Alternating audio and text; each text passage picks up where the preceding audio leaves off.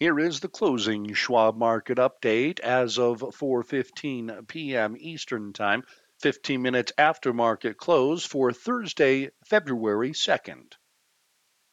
U.S. stocks ended the day mixed, with the S&P 500 and Nasdaq adding to yesterday's rally that came as the Fed hiked rates by a decelerated amount and suggested that it may be nearing the end of its tightening cycle. The global markets also reacted to 50 basis point rate increases from the European Central Bank and Bank of England. Earnings continued to pour in, with Meta Platforms jumping after some upbeat guidance, and Eli Lilly and Company saw pressure after some softer than expected revenue growth. The economic calendar delivered some positive news, with fourth quarter productivity much stronger than expected and unit labor costs slowing more than anticipated, and jobless claims continued to slide, while factory orders missed estimates. Treasury yields were unchanged, and the U.S. dollar gained ground, while crude oil and gold prices declined. Asian stocks finished mixed following the Fed's decision, and markets in Europe were mostly higher in the wake of the monetary policy decisions in the region. The Dow Jones Industrial Average decreased 39 points, or 0.1%, to 34,054, while the S&P 500 advanced 61 points, or 1.5%, to 4,120, and the Nasdaq Composite climbed 385 points, or 3.3%, to 12,201. In moderately heavy volume, 5.6 billion shares of NYSE listed stocks were traded, and 7 billion shares changed hands on the Nasdaq. WTI crude oil lost 53 cents to $75.88 per barrel. Elsewhere, the gold spot price declined $16.60 to $1,926.20 per ounce, and the dollar index increased 0.5% to 101.72. In equity news on Thursday, Meta Platforms, ticker symbol META, reported fourth quarter earnings per share of $1.76, but FactSet is noting that it is unclear if it is comparable to its $2.26 estimate. Revenues declined 4% year over year to $32.17 billion, above the street's expectation of $31.55 billion. The social media company said its advertising revenues came in above estimates, while both daily active users and average revenue per user also topped forecasts. Meta Platforms issued first quarter revenue guidance with a midpoint slightly above projections. The company also estimated that its restructuring charges will be below prior estimates and announced an additional $40 billion to its share repurchase program. Shares rallied over 20%. Eli Lilly and Company, ticker symbol LLY, reported adjusted fourth quarter earnings per share of $2.09 versus the expected $1.78, with revenues declining 9% year over year to $7.3 billion versus the estimated $7.33 billion. Eli Lilly raised its full year earnings outlook and reaffirmed its revenue forecast. Shares were lower as the street scrutinized its softer than expected revenue growth from its key diabetes drug. Fourth quarter earnings season is hitting a high gear, and of the 229 S&P 500 companies that have reported thus far, about 51% have topped revenue estimates, and approximately 70% have exceeded earnings projections per data compiled by Bloomberg. Results have been mixed, along with guidance, as corporations try to determine the ultimate impact of the aggressive Fed monetary policy tightening on the economy and profit margins. Schwab's chief investment strategist, Liz Ann Sonders, notes in her latest article titled "Helpless, Recession Risks Abound," how leading indicators continue to point toward further economic weakness, making it difficult and premature to determine whether the labor market can maintain its relative strength. You can follow Liz Ann on Twitter at Liz Ann Saunders. And you can read all of our market commentary on our Insights and Education page, and you can follow us on Twitter at Schwab Research. In economic news on Thursday, Preliminary fourth quarter non-farm productivity rose by 3% on an annualized basis, above the Bloomberg consensus estimate calling for a 2.4% increase, and following the upwardly revised 1.4% gain seen in the third quarter. Unit labor costs were up by 1.1%, but below forecasts of a 1.5% rise. The figure decreased from the third quarter's downwardly adjusted 2% increase in unit labor costs.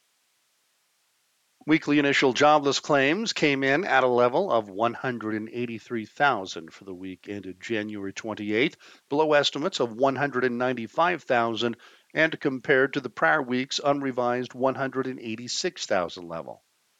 The 4-week moving average declined by 5,750 to 191,750, and continuing claims for the week ended January 21st decreased by 11,000 to 1,655,000, south of estimates calling for 1,684,000. The 4-week moving average of continuing claims fell by 10,500 to 1,651,500. Factory orders for December increased 1.8% month over month, below the forecasted 2.3% gain, and versus the prior month's negatively revised 1.9% decline. Durable goods orders, preliminarily reported last week, was unadjusted at the previously reported 5.6% month-over-month increase, matching forecasts, and excluding transportation, orders were adjusted lower to a 0.2% decrease from the previously reported 0.1% dip. As well, December's final read on non-defense capital goods orders, excluding aircraft, considered a proxy for capital spending, was positively adjusted to a 0.1% month-over-month dip from the 0.2% decline in the preliminary reading. The markets continue to digest yesterday's monetary policy decision from the Fed, which raised its target for the Fed funds rate by 25 basis points, a continued deceleration from the aggressive pace set in 2022. Schwab's Lizanne Saunders discusses the decision in her commentary titled Waiting for the Fed, Just Not Yet, noting that though the Fed is close to the end of its rate hiking cycle, additional increases in the Fed funds rate are still likely, albeit less aggressive in magnitude. Treasury rates were unchanged as the yields on the 2-year note, 10-year note, and 30-year bond remained at 4.10%, 3.40%, and 3.55%, respectively. Bond yields have seen heightened volatility lately, but remain solidly higher over the past 12 months as the markets react to aggressive Fed monetary policy actions. Schwab's chief fixed income strategist, Kathy Jones, discusses in her article titled Fixed Income Outlook, Bonds Are Back, how we see opportunities in 2023 for the bond markets to provide attractive yields at lower risk than we've seen for several years. You can follow Kathy on Twitter at Kathy Jones. Tomorrow's economic calendar will introduce the highly anticipated January labor report. Non-farm payrolls are expected to add 190,000 jobs, less than December's 223,000 jobs growth. Private sector payrolls, on the other hand, are projected to also show a growth of 190,000 additional jobs versus last month's 220,000 gain. The unemployment rate is estimated to increase slightly to 3.6% compared to December's 3.5% reading, and average hourly earnings are anticipated to rise 0.3% month over month, but decline to a 4.3% year-over-year growth rate from December's 4.6% gain.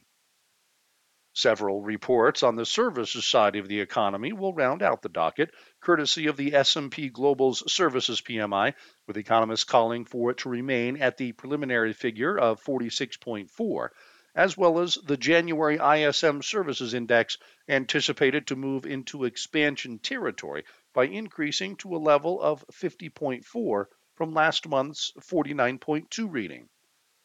A reading of 50 is the demarcation point between expansion and contraction for both indexes. In international news on Thursday, stocks in Europe were mostly lower as the markets digested yesterday's 25 basis point increase out of the Fed in the US and today's 50 basis point rate hikes by the European Central Bank and Bank of England. Inflation has been the big driver of rate hikes around the globe. The European Central Bank signaled that a similar action could come in March, and the Bank of England offered a bit more dovish outlook, but continued to suggest another rate hike in March at a decelerated pace.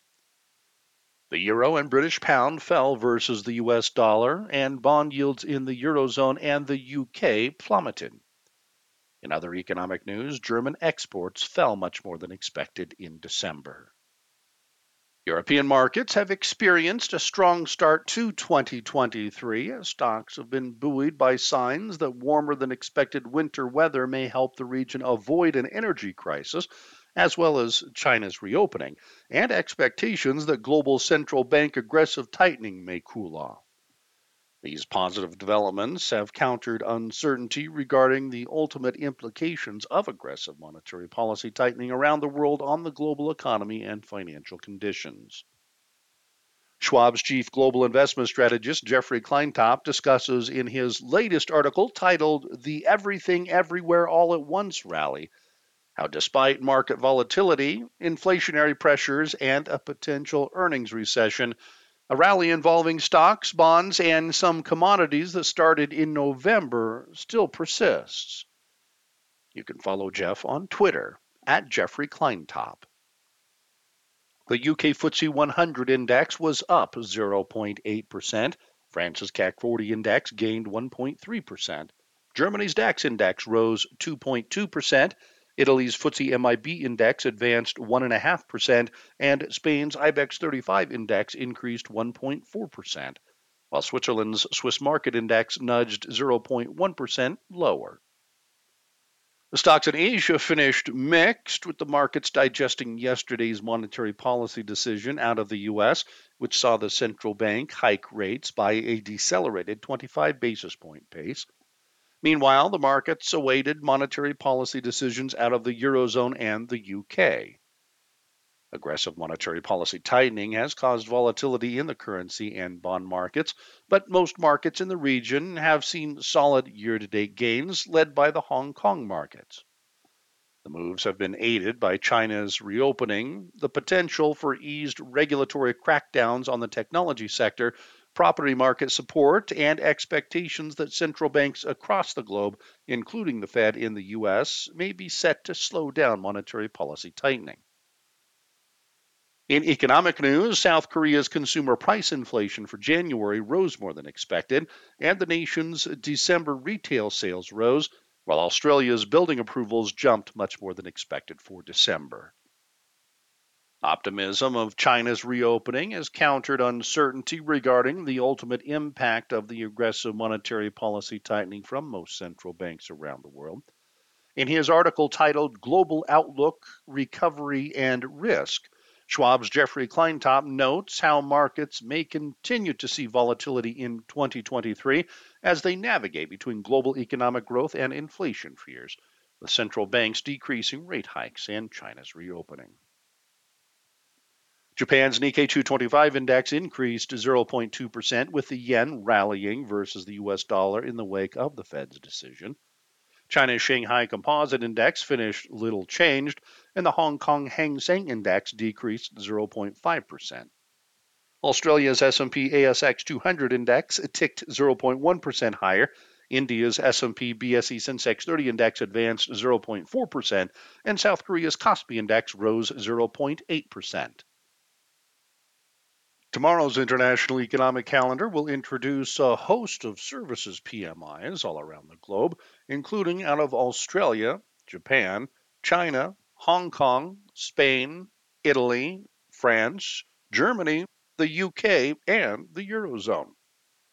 Additionally, we will get a read on Australia's home loans, France's industrial production, as well as Hong Kong's manufacturing PMI and retail sales. To round out the DACA, some inflation data will be released, courtesy of the Eurozone's PPI.